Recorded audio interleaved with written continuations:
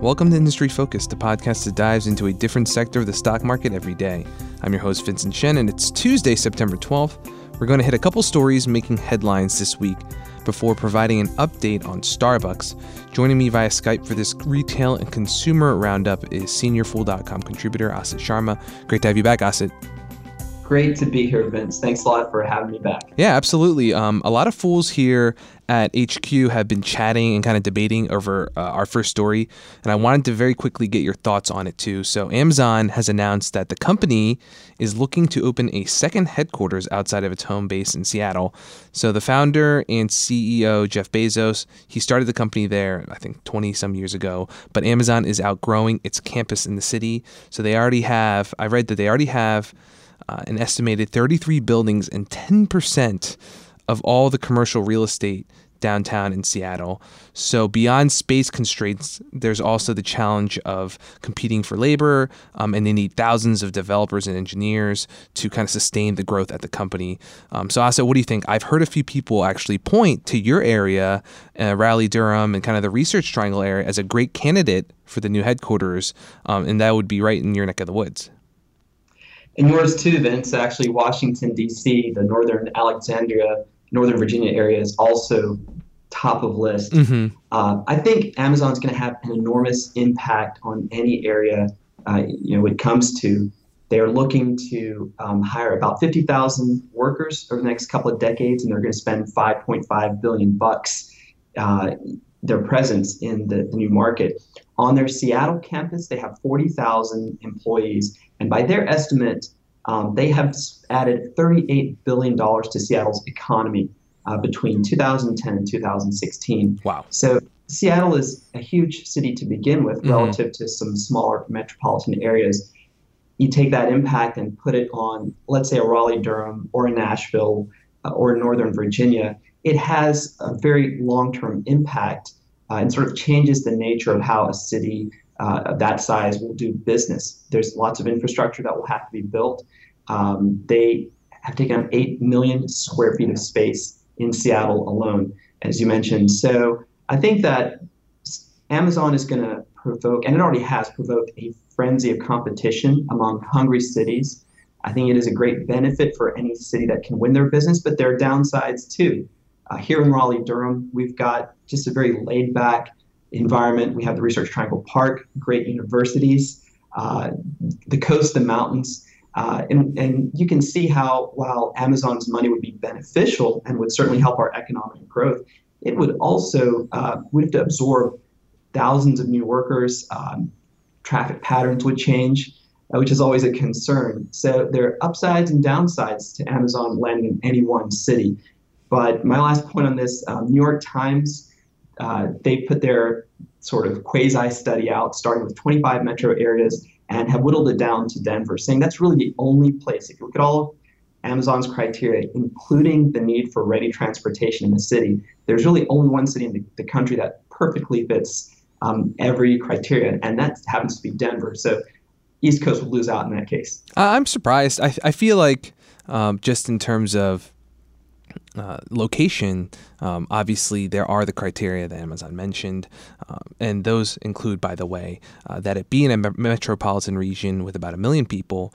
It's a walkable area, close to major universities, with a qualified workforce, and within 45 minutes of an international airport. But just in terms of the location, an East Coast or closer to the East Coast location would allow the company to kind of straddle the U.S. With the two headquarters, whereas between Seattle and Denver, they'd still be pretty close and kind of concentrated in that area. But there's also been comments from some of the public officials, even in Seattle, saying that the growth that they've seen driven by companies like Amazon has been great, but at the same time, to really put their infrastructure to the test. Even for a larger city, any area, 50,000 new employees, this amount of development will kind of definitely put some pressure on the local governments, but they're fighting for this opportunity because of the $5 billion of investment that Amazon will put into the region over a period of about 15 years. And these cities are likely to offer pretty significant property and income tax breaks and other incentives as part of their proposals. So the proposals to Amazon are due actually October 19th, and the company is expected to make a decision, I think, next year. So the first phase of the build out for up to about 1 million square feet of office space in this new location will be finished as early as 2019. So we'll definitely come back to this story once the decision is finalized and we have more details. But if you have thoughts on where the next location for the Amazon headquarters will be, we'd love to hear from you. You can shoot us an email at industryfocus@fool.com. So for our next story, we have another company also generating buzz in the news this week, and that's Nordstrom. So the luxury department store is going to be welcoming shoppers in West Hollywood, California, to their new retail experience. So it's a new store called Nordstrom Local, and that's supposed to open on October 3rd. And what makes this specific location so special is the fact that you won't find, rack after rack of clothing and accessories there. And so while a normal Nordstrom store is usually well over 100,000 square feet, this Nordstrom Local would be just 3,000 square feet, so a much, much smaller footprint. And as a result, it'll be more service focused. So they'll offer things like beer and wine, manicures, alterations, and dressing rooms where personal stylists can help put together outfits for their customers. So Asif, for some time, Nordstrom has been kind of the cream of a very difficult crop among the major department stores. They're still managing to expand and open new full-line Nordstrom locations in addition to their Nordstrom Rack stores, but a lot of competitors have actually closed stores or consolidated their brick-and-mortar footprint. What do you think is kind of going through management's minds as they roll out kind of an experimental, retail experience like this? Sure. Obviously, they want to keep up. Everyone can see that. The trends for shopping, as we've discussed many times on the show, moving away from brick and mortar, more towards online ordering. How do you survive and continue to open new stores? One way you can do it is to forge a different and stronger relationship with your customers. So if you feel extremely loyal to Nordstrom and have a deeper bond than just going up to a rack and looking for a discount, you might then be persuaded to order regularly, frequently, stop in at your local store to pick up your clothes and maybe pick up something else when you get there. So part of this thrust is to make it extremely enticing to do business with Nordstrom. And I got to admit, I don't get manicures, but the thought of going into a small space without having to look at any physical merchandise, maybe grab a beer and thumb through some choices, hey, why not? It's a bright idea. There's something else behind this, though it's not quite as visible to customers. This type of innovation in retail is also data-driven. Mm-hmm. So some of the tools that Nordstrom will use when you go into Nordstrom Local will actually be on screens. Your stylist will walk you through certain choices, and you may click or on a touch screen, punch some choices in. The company is going to then obtain data from that, and they're going to get a deeper insight into how you make your fashion choices, which is more useful to them than just studying patterns from you buying clothes in store and taking them home. Yeah, absolutely. The thing with this is for Nordstrom and what they're offering here is kind of this experience to get people out the door and potentially visit with the many various services they offer. And the Industry Focus team, we recently recorded a special Industry Focus 101 episode. And the trend that I talked about in the consumer retail space was experiential retail. And it's just happened to be very good timing before this Nordstrom Local announcement. But there are many, many more examples out there. And Asif, before the show, you shared with me some very cool examples from the home improvement world and also with an apparel brand. And the big thing that jumped out to me now is like virtual reality potentially even becoming part of the shopping experience now. Can you tell us a little bit more about what's going on with Lowe's and Vans? Lowe's, surprisingly, your do-it-yourself hardware store is on the forefront of experiential shopping. If you live in Massachusetts, maybe near Framingham, they have a store in which there's a dedicated room to virtual reality, do-it-yourself learning. You go into the room, put on a pair of goggles, and you're handed a controller. And with that experience, you can actually work through an entire do-it-yourself project. Myself, I'm not a very mechanical guy, and I hesitate to do some mid-level projects around the house Hmm. because I'm scared I'll mess them up, and then it'll end up costing more money, end up costing my wife grief. So I think if I had this opportunity locally to go into a store, put on a headset of virtual reality goggles with a controller, and then work through a retiling project, and everything that I'm messing up is virtual, that would give me the confidence to go through with the project. And you see how ingenious this is on Lowe's part, because if they can get these threshold level people like me to become do-it-yourselfers, they have increased that lifelong sale per customer and found a new base of revenue. So I'm very intrigued by that idea for one. Have you seen one of these by any chance? I think they've just got one on the East Coast. No, I have not been able to visit a store with this, but I definitely see what you mean in terms of kind of driving, increasing the lifetime value of a customer. Because I can imagine an example. I'm probably similar as you in terms of my experience with home improvement projects and things like that. I am not going to pursue something too big, but if I were to go to a store like this, have this experience with this kind of virtual reality simulation, get a much better idea of what it entails. And then I decide, I'm going to give this a shot. All of a sudden, I'm buying all the supplies at Lowe's, and then I might need special tools to finish this project. I'm getting those at Lowe's as well. And all of a sudden, it's just kind of what becomes a tentative thing that might go to a contractor instead becomes a huge purchase with the company. Sure. And just one more quick note on that. You can bet that Lowe's is also collecting data, just as Nordstrom is going to collect data. So if they see that both Vince and Osset are trying to learn how to install Windows, they're going to push that those do-it-yourself workshops in their stores and make money off of that. I think it's a very bright idea. Sure. So the next example that I was interested in discussing today is House of Vans. I myself am a Chuck Taylor guy. I love to wear Converse, but Vans is a similar brand which has been around for a long time and has a second wave of cachet with the younger folks, sort of the skateboard BMX crowd. And so Vans is interesting in that its reach is primarily through large retailers. We've seen those, some of them going bankrupt. How do you sell in a world like this? Again, it's forging a relationship with the customer.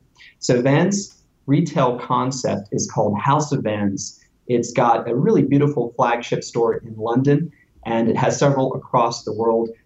There's one in Chicago. Brooklyn has a House of Vans store. And the idea is to take 30 to 40,000 square feet and on a multi-level store, have a different experience on each level, sometimes very tenuously related to the actual product. So House of Vans in London has one floor that's for art installations. It has an event space. It has several bars and cafes spread through the area. It's got a level, and they call these tunnels. There's a tunnel of just concrete for boarding, skateboarding, and sporting events. So what I could see, I haven't been physically to the store, but from what I can see, looking at the pictures on the web, there's very little physical product there at all. Here again, if you have these experiences, you feel more loyal to a certain brand. Personally, and I know a lot of our listeners are like this, if I find a brand I like, I tend to be fairly loyal if it's well priced. So Vans will plant that impulse for you to have a great time at one of these House of Vans, and then later buy online, or maybe walk into a physical store and buy their product. Sure.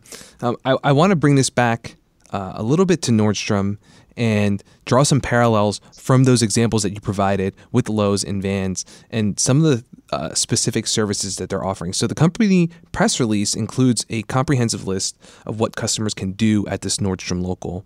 And, for example, we already mentioned the personal stylist, the manicures, the tailoring services, but also you can buy online, pick up in store, and customers can pick up the same day at Nordstrom Local if they order before 2 p.m., which is pretty impressive. There's curbside pickup, so your tailored outfit or your in-store pickup order can be brought out to you as you wait in your car. They also do easy return, so basically anything you buy online or at a full-line Nordstrom store can go directly to Nordstrom Local instead for a return. And the last thing I'll mention is their style board. So this is more of a tech focused service that basically allows stylists to put together a digital catalog or lookbook with items personalized for a customer, and then the customer can purchase the items from that style board and also communicate with stylists through that app.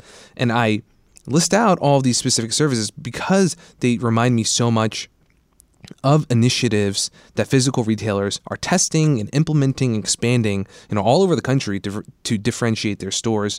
And you think about, for example, the first one, in-store pickup is available now at most major retailers and not so major ones as well. And it's just all part of the omni-channel strategy. The curbside grocery service was a big push for Walmart and even Amazon when they were testing with some of the retail concepts. And technology has been a huge lever for apparel companies like Urban Outfitters, and they have stores that are similar to the Vans, House of Vans. And technology is growing super quickly in terms of applications and usage in the restaurant sector too. So in the past couple of years on Industry Focus, we've discussed on multiple occasions other companies experimenting with some of these ideas, like Nordstrom, like Lowe's, and even the focus on small format stores has been seen with Whole Foods and Target and a lot of other of the larger retailers. And what you mentioned in terms of the connection that it offers and the loyalty that it helps to drive with customers, I think that is a big driving force behind all this. You create a unique, kind of fulfilling experience that will be enough to convince shoppers to make the trip and see it for themselves. And then even if they don't buy anything at the store, like in the case of Nordstrom Local, they're not going to carry much inventory, if any at all. That won't move the needle for this company. Nordstrom had $15 billion of revenues in the past year, but the connection that the company hopes to forge with you means that when you're ready to buy, whether you're on mobile, whether you're online, in store, or wherever it may be, hopefully it's enough of an impression that they can kind of count on you as a customer.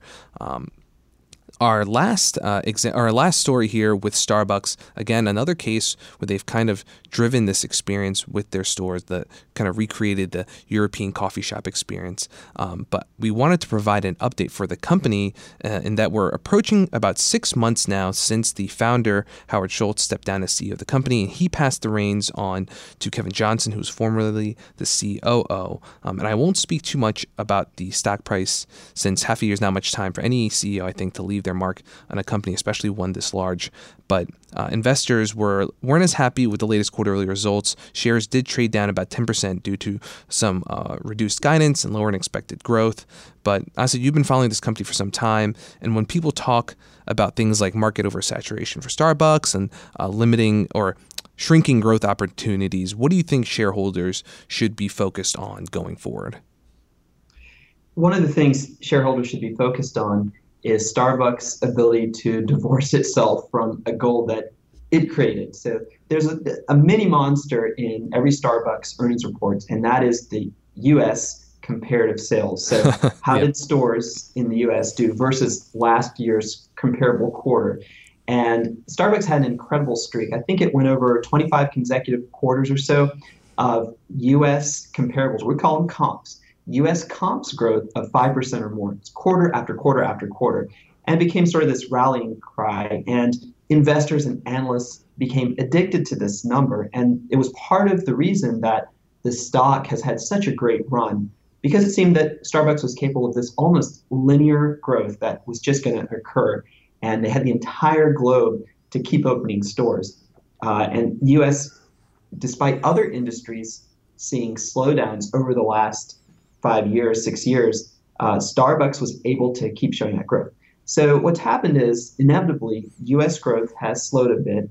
The company's had a couple of quarters this year where they haven't hit that 5% mark, but this most recent quarter, they did. If you're an investor, you sort of are rooting for management to get beyond that. We've seen Howard Schultz in his last couple of quarters as CEO try to push back at the notion that the U.S.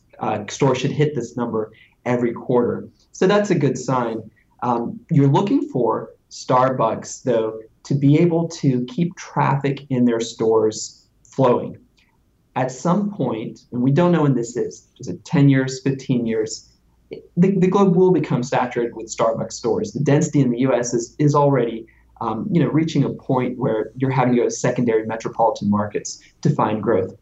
So as an investor, you want to see what Starbucks can do to keep driving traffic. And so far, they've been pretty successful. They have the seasonal um, promotions that everyone is familiar with, the pumpkin spice latte. They continually upgrade their mobile ordering capabilities to get customers in store, continually tweak the loyalty program, and the product is addictive. So I think as an operations person, Kevin Johnson, the new CEO, part of his job is merely to keep that traffic flowing. And that's what you're looking for whenever you read through a Starbucks report. Yep. The big thing that seemed to drive the market's reaction to the latest results, like you mentioned, them having to step down on guidance and just the growth not quite being at levels that frankly, investors have come to expect, and management having to kind of push back on that a little bit. But some other big developments that I think were relevant to the kind of the long-term growth runway for this company, for example, something that flew under the radar a little bit more as a result of the market reaction to the quarterly results. Starbucks, spent $1.3 billion also to acquire the remaining half of its joint venture in China, which effectively brings that entire Chinese business entirely into the Starbucks fold. And this is a big development because China is a huge market and a growing one for them. A lot of people believe it will become as important as the U.S. market in terms of the scale and the profitability. Keep in mind, I think that Shanghai actually lays claim to the most Starbucks locations, with about 600 of all the major cities that Starbucks operates in. And something else that I thought was interesting too, in terms of when Howard Schultz stepped down as CEO, he's still with the company, but his focus is kind of turned to the food and dining side. So food is actually about 20% of revenue for the company now, growing in its own importance. And Schultz kind of wanted to take some of his time and be able to focus on developing these destination restaurants and kind of premium experiences under the Starbucks brand. In terms of these other initiatives, both abroad with these other kind of categories in terms of restaurants, what do you think, Asa? Is this enough, you think, to kind of satisfy investors, as long as the company has some time to kind of get its legs and really just keep hitting on the numbers that they need to hit and growing, especially their presence in China? Depends on your holding period. Foolish investors tend to hold on to great stocks as long as is humanly possible. If you're that type of investor, then Starbucks is doing all the right things. The two examples you mentioned, Vince, are both pushing towards one goal, and that's to increase the operating margin of Starbucks. Over time, the long term, owning its own locations in China makes a lot of sense, because that's a greater amount of margin that'll fall to the bottom line. There was a period where Starbucks thought that a great mix would be 60-40, meaning about 60% of cell phone stores and 40% franchise stores would help them grow really quickly, and have done that in China. But if inevitably growth slows, what do investors then love? They love earnings. And we've seen companies historically like McDonald's, like Coke, that have been able to satisfy investors as their growth slowed by increasing profitability.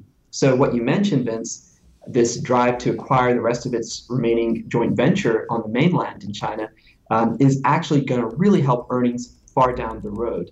The same with moving towards packaged goods that they're selling in store aisles, to the premium roastery concept, which Howard Schultz is also pushing, that is to provide these, again, experiential purchasing experiences in beautiful roastery environments in major cities, and up our desire to buy a higher level of coffee, which drops a higher level of margin to Starbucks' bottom line.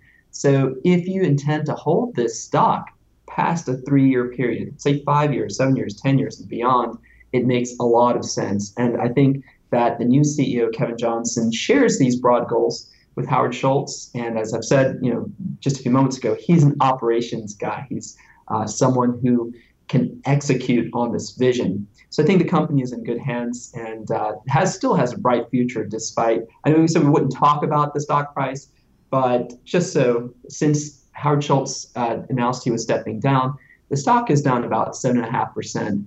Not much at all. That was, again, since December of last year, but not the typical growth Starbucks has had over the last few years. I think it will resume for those who are patient. Mm-hmm. And just to close out with one, I think, number or two, a set of numbers that kind of puts some of that international growth opportunity, especially in China, into perspective. And you look at this, what is currently the most important market for the company being the United States, and the number of locations they have, I think somewhere in the neighborhood of 14,000 locations just in this country, whereas in China, I think with their current base of about 2,500 stores, it just puts into perspective of kind of what the opportunity still exists there, and what investors can kind of look to and track the progress of as a key priority for the company going forward. But otherwise, it's all the time that we have today. Thank you, Asif, for joining us. Thanks a lot, Vince. People in the program may own companies discussed in the show, and the Motley Fool may have formal recommendations for or against any stocks mentioned, so don't buy or sell anything based solely on what you hear during the program. Thank you, fools, for listening. Fool on.